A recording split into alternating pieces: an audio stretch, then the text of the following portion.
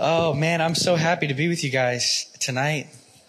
How many of you just enjoy listening to the scriptures, reading the word of God, hearing the voice of the Spirit? How many of you enjoy that?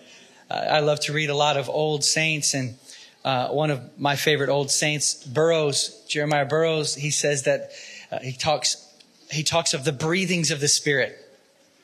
The breathings of the Spirit. The scripture tells us that all scripture is breathed by God. So we're going to intake the outbreath of God tonight. Remember when Adam lay there lifeless and formless? How did God make him alive? Breath. The neshama. He breathed into his lifeless being and he came to life. I remember reading also from Charles Spurgeon. It's a quote I like to start with a lot. He said he was asked, what's more important, worship or the word? And his response was, you tell me what's more important, breathing in or breathing out.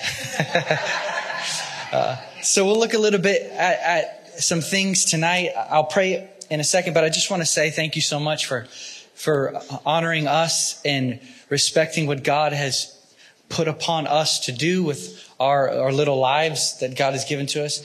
And I want to say, thanks to John and Linda for just being kind to us, taking us in and speaking into us, prophesying to us. Each time we've been, you've prophesied to us and you've already spoken to us while we're here, but we're looking forward to getting more from you guys. Like I told you earlier, when we come here, I feel like it's for us as well. So it's a mutual exchange. We're really happy to be here. So thank you again for having us. I want to talk to you tonight. I've waited on the Lord. How many of you know that David said, he said, I wait for your word. You see those words you put together? I wait for your word. The word comes by waiting. But waiting pulls the word towards you. You want to hear the word of the voice of the Lord. You want to receive the word of God, which is life. Jesus tells us we don't live by bread alone, but by every word. You want that life word. It comes by waiting upon the Lord. And waiting upon the Lord is really precious and wonderful. We don't wait for his presence. We wait in his presence. And we just linger there with no other agenda but him. And from that place, we receive the word. So I waited on the Lord and I really felt like I was going to go one direction, but I felt the Lord just kind of shift me to speak to you guys about something that you know so well and to encourage you in what you know so well and encourage you in what you're doing so well. Okay? There's something about encouragement. Encouragement is like styrofoam. It's used and then it goes away. You need them constantly. You need encouragement constantly. So I want to encourage you again in what you already know. And I want to encourage you with the enjoyment of God. This is what I want to talk to you about. This is so important. The enjoyment of God. And not just to enjoy God once, but to live inside of and by the enjoyment of God. I want to talk to you about how important it is. 3 specific things. I want to talk to you about what it is. I want to talk to you about what it does. And I want to talk to you about how we do it. And again, I know you guys understand these things, but by way of encouragement, may the Spirit breathings come. And may these things that you know come alive, and may there be more vitality, more life in these things after tonight because of the presence of the Spirit. So Father, I thank you for the Holy Ghost. And I just ask you, precious God, for Spirit breathings. Breathe upon our embers, Lord. Make them burn bright. God, I pray for that kind of enjoyment of you that Jesus bled to give to us. Oh, Lord, help us see tonight that if we don't enjoy you, then we miss what the blood was for. Oh, because the reconciliation is the restoration of God and man finding their pleasure in one another. Lord, help us see tonight that holiness is the fruit of being addicted to the maximum pleasure of life, God himself. In your precious name, make this real to us, God. In your holy name, amen. So speaking of the enjoyment of God, I'm going to run through a bunch of scriptures. If you have your Bible, I encourage you to follow along. We're going to look at a lot of scripture, if that's all right. But a couple of things, I remember Dr. Brown used to say to us in Bible college, he'd say, I apologize for quoting so much scripture while preaching the word. But talking of the enjoyment of God, there's a quote from A.W. Tozer that goes, God made us for himself that we might know him, live with him, and enjoy him forever. Very simple. God made us. I'm saying he made you. You were created, fashioned, formed for this reason, that you might know him, that you might live with him, and that you might enjoy him. And this is so important because, as Jesse Penn Lewis wrote a long time ago, however full and blessed the past experiences may have been, their power depend upon a fresh inflow of divine life. How many of you know that to be true? You've had an incredible experience with God, and it's something that marks you, and it's special. But in time, the power of that old encounter is dependent upon a fresh inflow from that same life. In other words, God has to continually keep you. And it's not just that he sends you on your way with an experience. He wants you to live inside of experiencing him. Consistent enjoyment of him. Enjoyment is the purest form of seeking God. Enjoyment meaning the coming to him for that blissful life exchange that he died to give to us. That's the purest form of seeking God. You're not seeking him for things. You're seeking him for him. This is so important. We live by him through enjoying him. We live by him through enjoying him. I would venture to say that where our enjoyment is lacking, the life inflow of God is lacking. When we stop enjoying God, you know by this your spiritual life is suffering. How do you know you're making progress in God? Your enjoyment is increasing and increasing and increasing. When the enjoyment of God begins to suffer, as I said, your spiritual life is suffering. You can gauge where you're at in your relationship with God by how much you enjoy him. It's so important for us because we want this fresh inflow of divine life upon which even our old experiences depend, as Jesse Penn Lewis said. And I believe that ministry itself is an expression of our enjoyment of the Lord. If ministry is anything other than an expression of our enjoyment of the Lord, we miss what ministry actually is. Ministry is really just the overflow that comes from ministry actually is an outflow that comes from an overflow that came from an inflow. You're enjoying, that's the inflow is enjoyment, and then that enjoyment begins to overflow and then it outflows to other people. Therefore, ministry is the expression of your enjoyment of God. So let's look at our first scripture before I quote some more things here. The first scripture I want to look at is, look at Philippians chapter 3, verse 1. You guys have read this many times, but there's something that I want to point at in the new covenant that Paul is trying to show us the new covenant life and light that's there. Philippians chapter 3, verse 1. Paul says, finally, my brethren, rejoice in the Lord. Let's just stop there for a second and look at 4:4. Same book. Rejoice in the Lord always. And again, I say, rejoice. Now this word rejoice, I'm pulling it because it has everything to do with enjoyment. Because rejoice inside of that word, or what that word actually means, is to take joy out of. So when you rejoice in the Lord, you're pulling joy out of the person of the Lord. And we know that, as C.S. Lewis said, God doesn't give joy, he is joy. When you pull joy out of the person, you're receiving the person of Christ as your joy. And so rejoice in the Lord is Paul saying, take Christ as your joy. Enjoy Christ. This is what he's saying. And then he says it twice. He says, rejoice in the Lord all the time.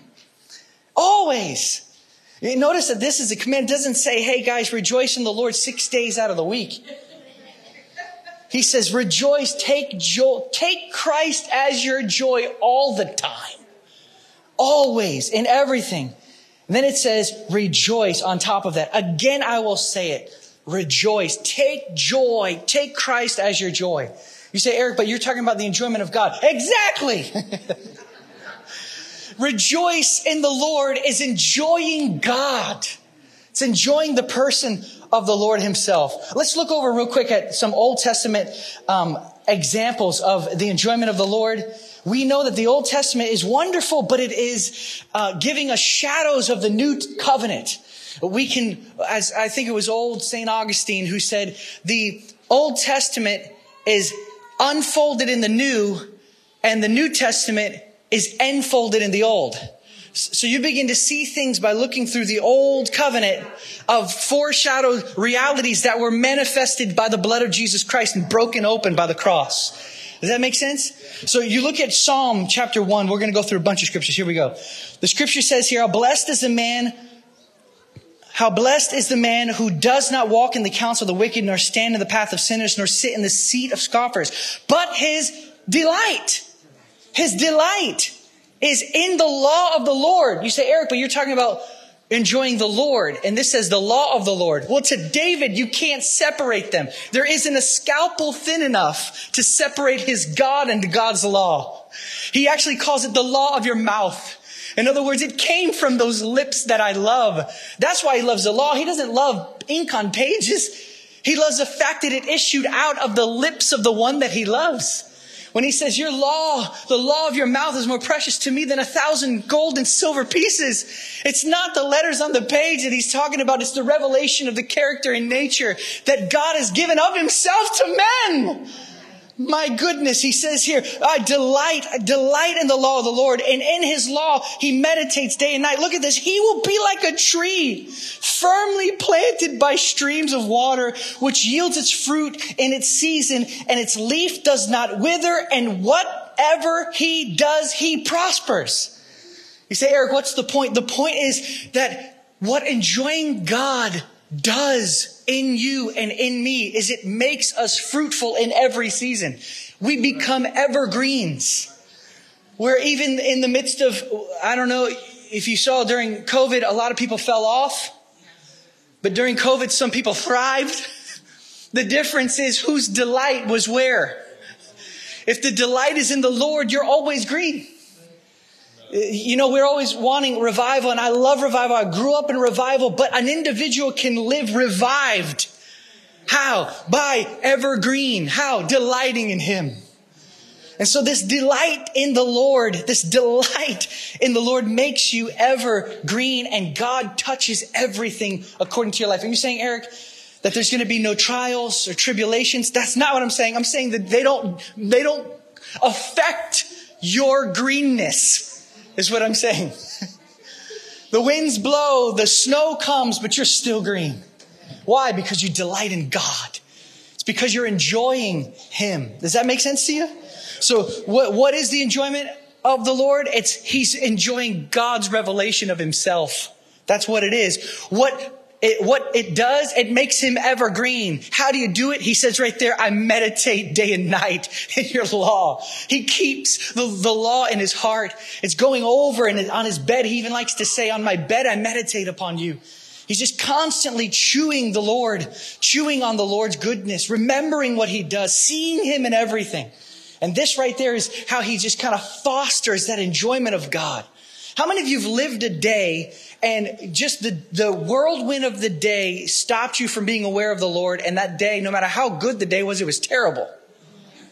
And then how many of you had a really bad day, but you were aware of the Lord and it was a wonderful day? Isn't it funny how the Lord can do this? Because he's showing us something, that joy doesn't come from circumstances. Joy comes from receiving God. As Witness Lee wrote many years ago, he said that prayer is inhaling God. Just living in prayer. You know, I read this quote the other day, blew my mind. I actually shut the book and walked away. It was so powerful. Charles Spurgeon said, prayer is to feel one's body made the temple of the Holy Ghost. I'm going to say it one more time. That's worth memorizing. Prayer is to feel one's body made the temple of the Holy Spirit. Praise God. And so this delight in the Lord, this is what he's doing. He's delighting. Look over at Psalm 36, verse 8. This one, I write this when I sign the books that we've written, which are out there. I love to write this scripture in there. Psalm 36, verse 8. Actually, let's look up a little bit higher at 7. How precious is your loving kindness, O God. The children of men take refuge in the shadow of your wings. They drink their fill. They drink their fill. That's incredible. They don't just get a sip. They can drink until they can't drink anymore. They drink their fill from the abundance of your house. You give them to drink of the river of your delights. For with you is a fountain of life, and in your light we see light. You say, Eric, what are you pointing at here? I'm pointing at delight. And why? Because delight gives light to your eyes. You're illuminated. You see things rightly. You see things clearly. I remember the old quote from C.S. Lewis. He says, I believe in the sun, not just because I can see it, but by it I see. And so it is with delighting in the Lord. We delight in God and our eyes open and we see rightly and we're filled up. We become those that drink of this river called the river of his delights. I mean, think about the river of his delights. What in the world is this? Think about it as a flow of life coming forth from himself. You know, in Revelation it says that there's a river that flows from underneath the throne of God, which is symbolic of his rule. Underneath his rule flows a river of life. And in Ezekiel, we have the same picture of a river that everything it touches, it comes alive. You think of a gray world and everywhere this river runs, it just gets all its color back again. The animals come back to life and this is the river of life flowing. And so we see here this river of life, and the scriptures tell us in Psalm 16 that at his right hand are pleasures forevermore. So this pleasurable river is God himself giving you himself. As I said earlier, this is God's restoration of enjoyment of one another, pleasure in one another. It's the gospel. Jesus has opened up a new and living way. For what reason? That you might enjoy God again. What did Adam lose in the garden? His identity? Yeah, sure. But more than that, his enjoyment of God. This is what Jesus has come back to give to you. The enjoyment of God. Look over at Psalm 37, verse 4. We'll try to keep them in order here. But look at this. It says, delight yourself in the Lord, and he will give you the desires of your heart. Now, I've read many different translations of this, and the best way, and you can look this up yourself and test this to be true, but the best way to understand what's being said here is that if you delight in the Lord, you get the desire of your heart, which is the one you delight in. Yes. You're receiving God. As you delight in God, you get God. The reward of worship is God, as our friend William McDowell says. So Psalm 37:4. Look over at Psalm 40, verse 8. Look at this one. No, let's pass Psalm 40, verse 8. Let's go to 94:19. This one's incredible. 94:19. Is this okay? Yes. 94:19. Look at this. When. Doesn't say if. Doesn't say that slim chance. It says when. In other words, this is going to happen at some point. When my anxious thoughts multiply within me. How many of you have had that feeling before? Have you ever had anxiety just hit you when you're just standing there? You don't even know where it came from. Have you ever been sitting on your bed at night thinking, and you're thinking yourself into an absolute abyss of things that you're have you ever done this?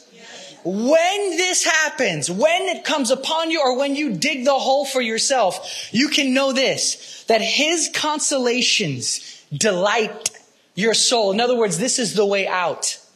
Delighting in God. How? By his consolations. You say, what's consolations? It is comfort that comes from a person. That's what the word consolation means. Comfort that comes from a person. So anxiety hits you.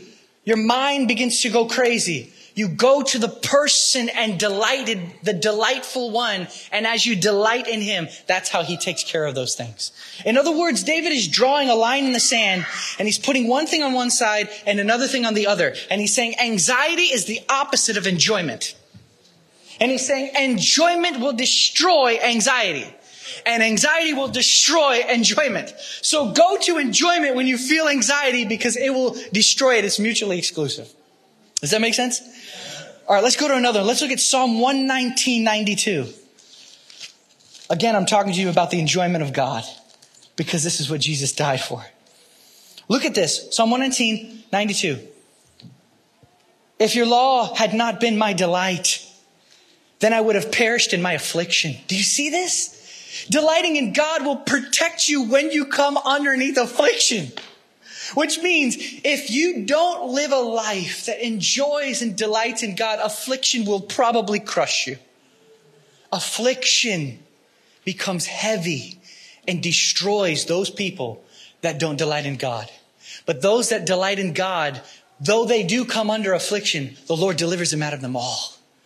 The Lord comes in and lifts you up and carries you. And sometimes the Lord doesn't even remove the affliction. He makes it irrelevant. How many of you had this before? Praise God. Don't you see even tonight, like the word of God is encouraging us to take great delight in God? Praise God. This makes me really happy. Let's look over at Proverbs 23. Look at this one. Again, what I'm talking to you about is what it is to enjoy the Lord, what it does to you, and how you do it. Proverbs 23, verse 26. Look at this. Give me your heart, my son, and let your eyes delight in my ways. I want you to notice two things in this verse. The giving of your heart and delighting in his ways. Notice that the giving of the heart is the way to the delighting in his ways. The giving of your heart is first. The delighting is second. In other words, when you say, Lord, here's my heart, that's the way into the delight of God's ways, the delight of God himself. In other words, delight is a heart issue. Delight is who has your heart? Now you say, Eric, what's the point of even making that? Why would you even say that? Because something else has your heart, you can't delight in God. Whatever you give your heart, Jesus says it like this, where your treasure is, there your heart will be also. Is Christ your treasure? Then he holds your heart. But if Christ be not your treasure, then he holds not your heart. And as Madame Guyon wrote in her perfect book, Short and Easy Method of Prayer. She said, if God has the heart, he has the man. Because that's what he wants. You remember what God says in the Old Testament, what he wants, first of all, from his people, to love the Lord your God with all your heart. With all your heart. He's after the heart. He wants the heart. He desires the heart. The Bible says that the eyes of the Lord go to and fro. He's looking around the whole entire world, looking for a heart that is completely his. My son, give me your heart and delight in my ways. Give the heart to the Lord, and we enter into the delight of the Lord. Let's look at Song of Solomon real quick. We can't talk about this kind of thing without looking at Song of Solomon. The Song of Solomon, chapter 2. Just look at this real quick. Remember, I'm talking to you about what it is to delight in the Lord, what it does to you, and how you do it. Chapter 2, verse 3. Like an apple tree among the trees of the forest, so is my beloved among the young men. This is the bride talking of the bridegroom. And she's saying he's so different than everybody else. He's like a tree that bears forth fruit while everybody else is just a tree of the forest. He's someone that gives me nourishment while nobody else can give me nourishment. My apple tree is my bridegroom, she's saying. And look what she says she does here. She says, so in his shade, I took great delight. I took great delight. And I sat down and his fruit was sweet to my taste. You see what's happening here? She's resting in the divine shadow. And she is enjoying and tasting of him. Do you see this? Delighting in the Lord is connected to the recognition of him as bridegroom. And that he's the only one that can nourish your soul. It is coming close to him. Getting underneath his shadow. It is drawing near so that you can hear. Happiness, as Thomas Watson wrote, heaven is in the soul that draws near to God. Heaven is in the soul that draws near to God. I want to encourage you tonight so that when you leave here tonight, you're just even more happy and inspired and desiring to run away and be with the Lord.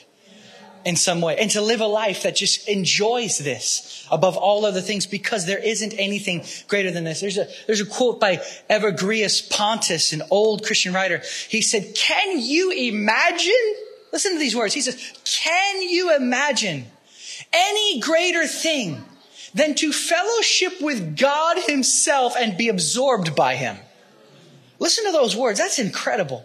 In other words, he's trying to call your attention to realize you can't find anything else to do that is more delightful and glorious than this right here. Enjoying the Lord. So we see the bride enjoys the bridegroom. Look over at Isaiah 58. Let's look at a couple more. Is that okay? Is this too much for you? Isaiah 58. This one kind of blows my mind and makes me feel like rushes of electricity when I read this one. If I read this and I believe this, it really makes me just, shake with happiness. Isaiah chapter 58. Look at verse 14. No, actually, let's look at 13. I want to point at how you get to the delight. He says, if, because of the Sabbath, you turn your foot. All right, now let's jump down halfway through. From seeking your own pleasure. From seeking your own pleasure. If you turn your foot from seeking your own pleasure. Do you see that? If you turn your foot from seeking your own pleasure, then, verse 14, then, when? If you turn your foot from seeking your own pleasure, then at that time, you will take delight in the Lord, and I will make you ride on the heights of the earth, and I will feed you with the heritage of Jacob your father, for the mouth of the Lord has spoken. You say, Eric, what do you say? Doesn't that make you feel like guys, the mouth of the Lord has spoken that if you turn from your own desires, and you turn towards him, then he will make you delight in him. And in delighting in him, look at this. He's going to take you up to the highest places of the earth, and he's going to throw you so that you just make progress rapidly fast. Acceleration. Isn't that insane? Who doesn't want that life? I want that life, and I'm not interested in anything else. And I feel grieved when my mind thinks of anything other than this. Wants anything other than this. Like, Lord, get that out of me. Help me to love your law. Help me to love your presence. Then you will take delight in the Lord, and I will make you ride on the heights of the earth, or the high places of the earth. Let's look at a couple more. Is that okay? Look at Jeremiah chapter 15. Again, I'm talking to you about what it is to enjoy the Lord, what it does to you, and how you do it. You're seeing it in all these, right? Jeremiah chapter 15, verse 16. Look at this one. This is crazy. Your words were found and I ate them. And your words became for me a joy and a delight, the delight of my heart. For I have been called by your name, O Lord of hosts. But I want to draw attention to right there. In his eating of the words of the Lord, he found that pleasure, that delight, that enjoyment that we're talking about. How do you do it? What is it? It's the enjoyment of the person of the Lord. What does it do? Well, it causes you to have great joy. How do you do it? By eating his words. Eating his words. Remember, we just talked about in Song of Solomon, she eats the apples. There's something about God making himself edible for us. And Jesus looks down and he says, it's like the Father, the Son, and the Spirit were all around each other. And they're talking about the plan of the ages. And Jesus says, at that point, before we even make man, I know that the whole idea here is that I'm going to become one of them. Because remember, the Lamb was slain before the foundation of the world, which means Jesus is not plan B. He was always plan A, to reveal God the Father and his goodness and his mercy. So the whole thing, before man's even created, Jesus is like, okay, they're going to need a way to understand what I am for them. Therefore, when we make man, let's install inside of them a principle called food for life. In other words, they have to eat in order to live.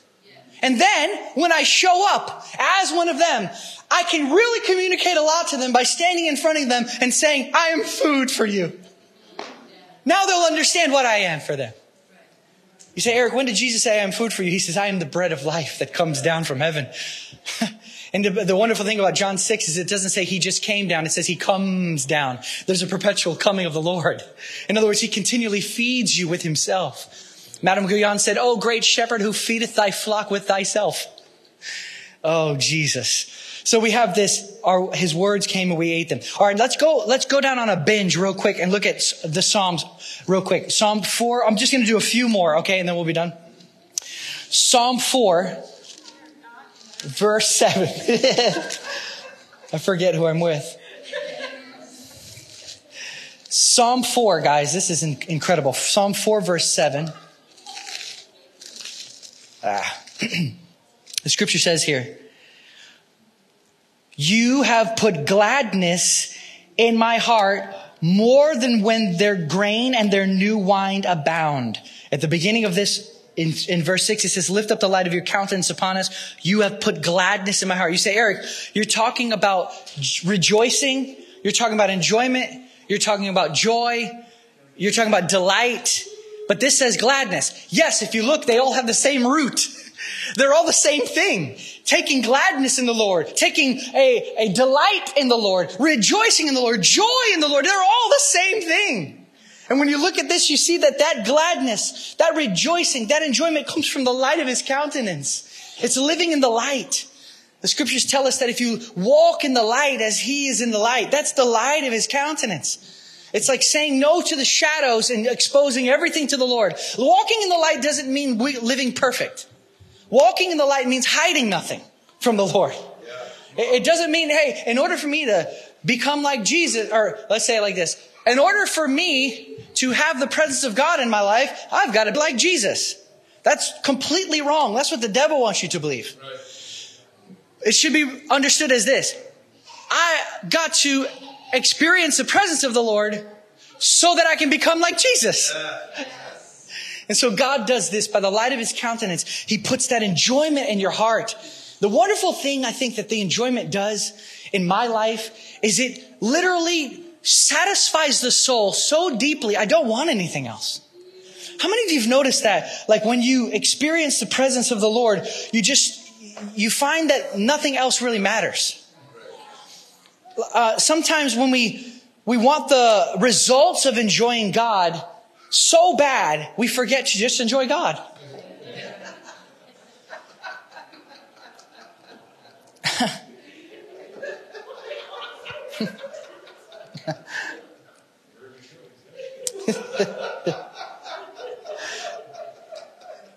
But when we enjoy God, we accomplish more on accident than we ever did on purpose. When we enjoy God, for instance, like this, a woman may be saying, oh Lord, help me with my patience, or I'm working on my patience. The reality is that patience isn't something that you work to get. Patience is a fruit of enjoyment. So rather than praying, Lord, please help me with my patience, just go deeper into the enjoyment and he'll be patient through you. You say, Eric, could it be? Yes, that's why he uses the word fruit to destroy works, because works can never produce fruit. So the word fruit is used to show that it's an effortless result of communion and the receiving of enjoyment. You say, Eric, where is this word fruit that you're talking about? Galatians 5, the fruit of the Spirit. It's not even your fruit. It's the fruit of the Spirit. The fruit of the Spirit is love, joy, peace, patience, goodness, kindness, faithfulness, gentleness, and self-control. Against such things, there is no law. So knowing God really is just enjoying him. Enjoying him is the essence of knowing God. You think about what Jesus tells us about fruit. He tells us that we need fruit for glorifying God. Or he says that this is what glorifies God, that you bear forth much fruit. How many of you want to glorify God? Well, to glorify God, you need something called fruit. Right? Now, just basic understanding of fruit is this, is that if glorifying God means that you need fruit, fruit means that you need life. Have you ever seen a dead tree bear forth fruit? It can't. It's life that causes the limb to produce. So in order to have fruit, you need life. And in order for you to have life, you need enjoyment.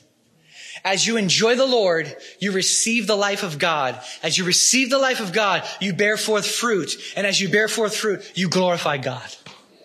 Does that make sense? So activity will always produce results, but it's enjoyment that produces fruit. There's a difference between results and fruit, if you will. You can make stuff happen. Scripture even says, in all labor there is profit. So you can just do a bunch of things, or you can enjoy and become something. Jesus is far more interested in making us something than getting us to do stuff. Otherwise, he would have just made us a bunch of elves. He's not looking for elves. He's looking for conduits. He wants to flow through. We always say, oh, Lord of the harvest, send forth laborers. But his definition of laborers is different than ours. Our definition is anybody that will do the work. His definition is those through whom I can work. So striving is the curse. Enjoyment is the covenant. And when we understand this enjoyment, then we see that the essential Christian message is not do, but delight. We enjoy. The unsatisfied life, on the other side of things, the unsatisfied life is an idol factory. When the heart is not satisfied, it creates all kinds of things to latch onto. And I find that this is so true. The unsatisfied life is an idol factory. That is so true. Just as much as haste only leads to waste. Just as much as rush is always wrong. Just as much as to hurry God is to find fault with him. As Walter Butler said. To hurry God is to find fault with him. All these things are in one category. Impatience is disinterest in the dove. Impatience is I would say it like this. The greatest idol sculptures in the entire world are those people who won't wait on God. You say, Eric, where are you getting this from? Remember when Moses was gone too long? And they wanted to replace Yahweh? So they made some gold image and they named it Yahweh? It's ridiculous. It's so ridiculous, but that's how insane not waiting on God is. That is insanity acting out by not valuing God. The most insane thing a man can do is not value God. And not value God enough to wait on him. As I said, impatience is disinterest in the dove. Impatience is an idol factory. Impatience is sculpting idols and then slapping God's name on them. You say, Eric, why are you talking now about impatience? Well, we won't wait because we don't have enjoyment. Enjoying God enables you to wait for him. If you don't enjoy God, you won't wait for him. But if you enjoy God, if you lose your delight in him, you will begin to look to replace him quickly. Are you following me? You will try to replace him. See, delight isn't a side issue. Delight is the very means by which he frees you and empowers you to be able to obey him. Delight isn't just a perk. Delight is what this whole thing is about. Bring man and God back into love fellowship and enjoyment with one another. Are you following me? Yeah. So, many people don't enjoy God, I find, because they're still bound to something they want from him.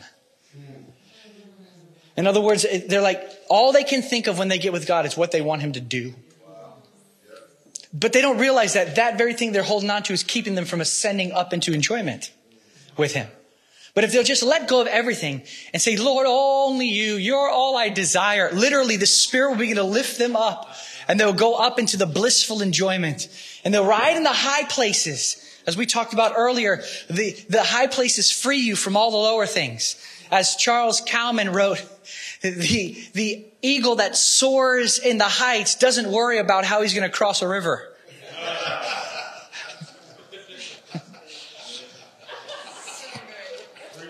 See, I think that the Adamic, you know what I mean by Adamic, that thing which comes through Adam. The Adamic plague is that the tree of life isn't enough. But the enjoyment of God is to say your tree is more than this tree. The enjoyment of God is you are my tree of life. The scripture says that the tree of life is a desire fulfilled. In other words, it's coming to Christ to be the fulfillment of all your desire. That's the tree of life. Christ is our tree of life. So, spiritual maturity, in my opinion, is when enjoying the Lord is taking place before or even without the answer to your prayers. You say, Eric, but what does that even mean? Does that mean that God doesn't answer prayer? No, that's not what I'm saying. Don't hear that. But hear this, that when we enjoy the Lord, we find everything we ever needed in him, so that whether or not he ever does what we ask for, it doesn't change us. It doesn't take away our joy. Does that make sense to you? Can I just do a couple more scriptures before we're done? Is that all right? Just because these things are so great. Look at Psalm 5:11. As a matter of fact, are you pulling them up there? Maybe I can just... Yeah. Psalm 5:11. Look at this one. But rejoice, there it is. All you who take refuge in the Lord, sing for joy forever, and may you shelter them, that those who love your name may rejoice in you. You see, taking joy out of the person of the Lord is also connected to refuge in the Lord. I was reading this book recently by Thomas Watson, and he's talking about how God is the saint's spiritual delight. And then he says, how delightful is a man who's famished. How delighted is a man who's famished when he finds food? Then he says, so you should find great delight in Christ who is bread for you. And then he says, how delighted is a man who's been in the desert and he finds refuge. He finds a shadow. Oh, how Christ is a great shadow for you. How delighted is a woman when she finds a man that will love her and take care of her. Well, Christ is a bridegroom for you. And then he says, how the famished man who doesn't have a drink, he's offered some water. How delighted is he to take that water? Christ is water for you. How delighted is a friend when he's in sorrow and then his friend comes and is there for him. Christ is a better friend than any friend that comes to. There's no consolation like Christ himself. So finding in him all these delights. Look at Psalm 9:2. Look at this one. This one is crazy. Psalm 9:2. I will rejoice and be jubilant in you. I will sing praises to your name. Oh God, look at the connection between praise and taking joy out of God. Rejoicing. In other words, when you begin to take joy from the Lord, in other words, you go to the Lord to be your joy, praise is the inevitable result. I once heard a message by John Piper, and he said this. He said, to the degree our praise is without feeling, we diminish the one that we praise. Think about what he's saying here. In other words, he's trying to encourage you to leave feelingless praise. Praise that is only mouth. Praise, as Jesus says, they praise me with their lips, but their hearts are far from me. They don't feel what they're saying, Jesus says. This is hypocrisy at its finest. You don't even feel what you're saying. That's why it sounds hollow and it rings in a way that's repulsive. Does that make sense? Jesus is saying, you feel it. Piper's saying, to the degree that our praise is without feeling, we're diminishing him who we praise. And now you say, what does that even mean? Well, I can put that together with something that I love from C.S. Lewis. C.S. Lewis talks about having a cup of tea. And he says, when you take that tea and you put it in your mouth and it bursts on your tongue, you swallow it down, it's nice and warm, it's your favorite tea, and you go like this, you say, oh, that's good tea. C.S. Lewis is saying that this is an experience he has as an Englishman. And then he says, that is a picture of praise, because praise is the commencement of enjoyment. So praise is literally, you taste that tea. Oh, I love this tea. You just praise what you're enjoying. Praise is the commencement of enjoyment. So to the degree your praise is without feeling, you're diminishing the one that you praise. If you enjoy him, you say, blessed be the name of the Lord. Praise begins to just happen to you.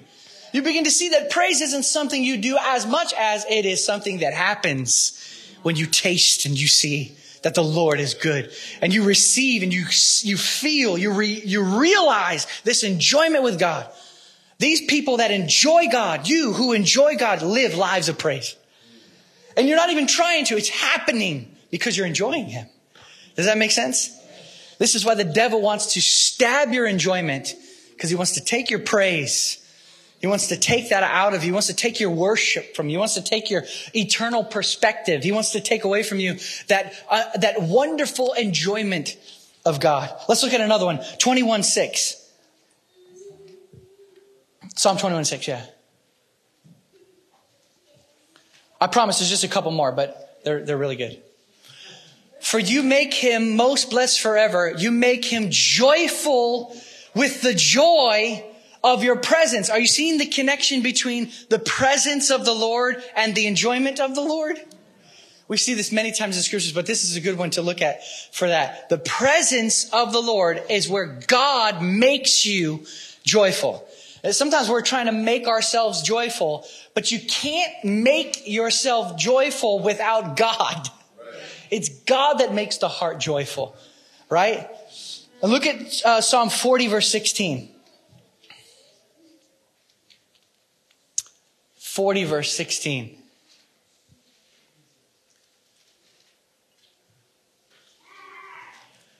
May all who seek you, look at the words here, seek you, rejoice and be glad in you. Do you see that seeking the Lord and the enjoyment of the Lord are merged together? Those that seek him actually enjoy him. Those that enjoy him are those that seek him. Actually, you can say that enjoyment is the highest form of seeking God. It is the highest form of seeking God. Let's look at 64:10. I love doing this. Is this okay? I really just love staring at the scriptures. 64:10. The righteous person, look at this. The righteous person will be glad in the Lord and take refuge in him, and all the upright in heart will boast. But I want to point out two things here. Look at where the glad in the Lord comes from. The enjoyment of God comes from what? Righteous person. So this does not mean that you have to live perfectly in order to enjoy the Lord. It's when righteousness is imputed to you, you have Christ's ability to enjoy God. As Charles Spurgeon said, you stand before God as Christ because Christ stood before God as you. You have a great need for Christ, but you have a great Christ for your need. And so the more that you receive that, or the more that you believe that imputed righteousness, that is your perfect passage into unfailing delight in the Lord. And I'll tell you this, when you are under condemnation, which means you're having trouble believing the imputed righteousness that is yours, that Christ has given you his own standing before God. When you have trouble believing that, maybe because of a failure, it's hard for you to recognize that you're as perfect as Christ in God's eyes. That will rob your ability to rejoice and delight and enjoy the Lord. So that's why the devil loves to condemn you. That's why he's called the accuser of the brethren. Why? What's he after? He don't want you to enjoy God. Why? Because enjoyment of God comes through imputed righteousness from Christ. He opened up the new and living way. You don't have a right to enjoy God by your own works. You can't. It's just not. No one is better than Jesus. The only person that has a right to claim access to God because they fasted enough is somebody who's more righteous than Jesus. Anybody want to claim that?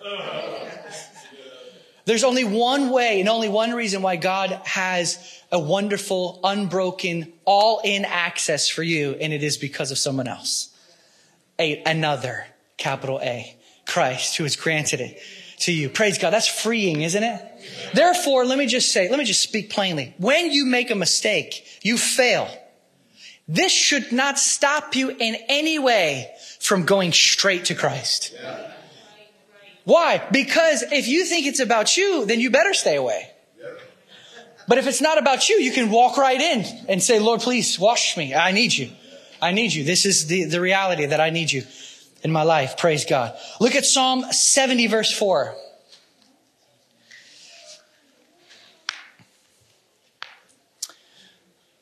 Oh, is that the same one? I apologize. 90, verse 15. There's just 4 more. Is that okay? Just 4 more. We didn't? No. Okay. Psalm 70, verse 4. You got that one? Oh, wait, that's up there, right? Okay. Do Psalm 90, verse 15.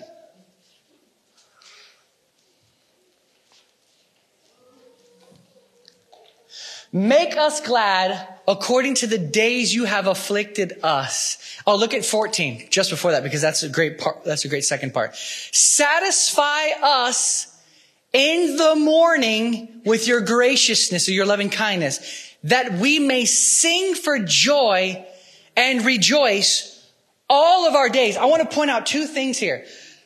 Rejoice all our days. It doesn't say rejoice most of our days. Have joy in the midst of our days. Rejoice all our days.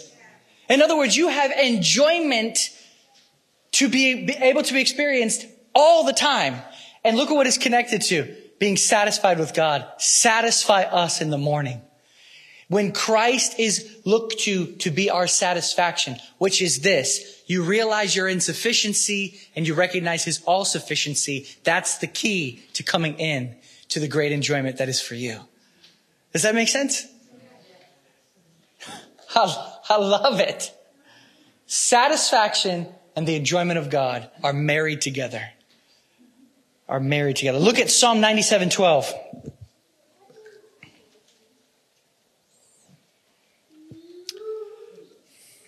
Psalm 97:12.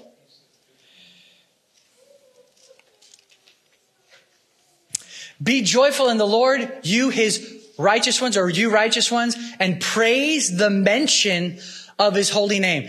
Two things I want to connect here. Look at the righteousness and the being joyful. That joy is yours not because of your righteousness, but because of his. There is never a reason for Christians to be sad because we have a righteousness that comes from heaven. The day that you feel really bad and you don't feel happy, say this to yourself: none of my sins are counted against me. Praise God. I am perfectly accepted before God because of what Jesus Christ has done.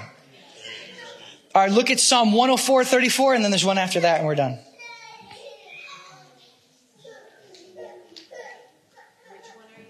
Psalm 104:34.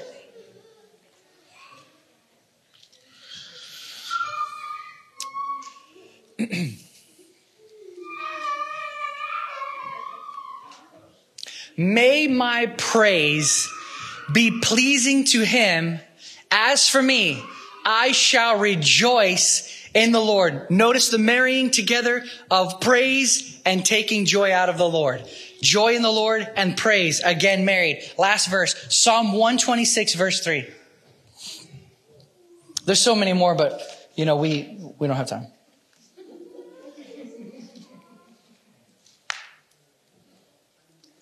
Verse 3. The Lord has done great things for us. We are joyful. This is a key to experiencing the enjoyment of the Lord all the time. Look at what he's doing. He's remembering what God has done. And this helps him enter into the enjoyment of God, the joy that is in Christ. How? Remembering what God has done. Sometimes I personally just sit down and I recount the times God has covered me. God has picked me up. God has forgiven me. God has healed somebody that I know. God has protected us. God has provided for us. I think of the things that the Lord has done consistently in our lives. And then I go to the scriptures. I remember his faithfulness to Daniel in the lion's den. I remember how he is faithful to David. I think about his faithfulness to Abraham. I start thinking about how he's proved himself in the scriptures to be this incredibly faithful person. And in that, I find joy start rising up. And then when I really want to get to it, I think of the cross. And I think of what he did at Calvary. And I think of how that removes everything from me. And that he has sent his Holy Spirit into my heart. That he's coming back again. I think of all these things that he's done. And that causes joy to start rising up. I promise you this, that depression makes its way into our lives to the degree we forget what God has done. There's a story of an old woman. She's on her deathbed, and her son, who knew she believed in God, didn't believe in God. And he comes to her and he says this. He says, "What is this gospel that you believe, and how do you believe it?" And the old woman says, "The gospel that I believe is this, that God is satisfied with his son. And how I believe it is this, I'm satisfied with him too." This is the essence of where everything meets together. In Christ, we have God. In Christ, we've been reconciled into an enjoyment together with God. There's a story also of a man who is given perfect access, complete access to a vault of treasures. And when he comes out, he's so baffled by all the gold and the silver. He looks down on the ground and he comes back out. And they say, go back in and take whatever you want. He goes back in. He's just mesmerized by all the treasure. And then he comes back out again. And when he goes to see his friends, he says, guys, I saw all this gold. And they say, what'd you get? And he thinks to himself, oh man, I didn't get anything. And they look at him and they say, whose fault is it that you're poor? In other words, Christ has opened the vault of his person to you. And it's easy just to know and see and think of these things and never actually grab a hold of them and come out with the riches that he is for us. Whose fault is it that we are poor if we do not enjoy what he has opened for us? You say, Eric, what does that look like? Whose fault is it if we don't have joy? If we don't have peace? If we don't have satisfaction in him? Whose fault is it? When he has granted to us full access to himself. I'll close out with this little quote that I believe is to be seen as the very key for enjoying God every day. This is written by Martha Kilpatrick.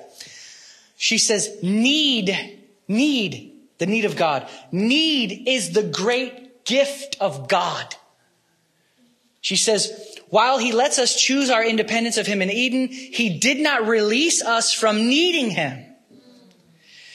And that necessity for him is the very route back to him. Isn't that incredible? Then she goes on and she says, need is the screaming crisis of our core, the abject groveling need of God and nothing.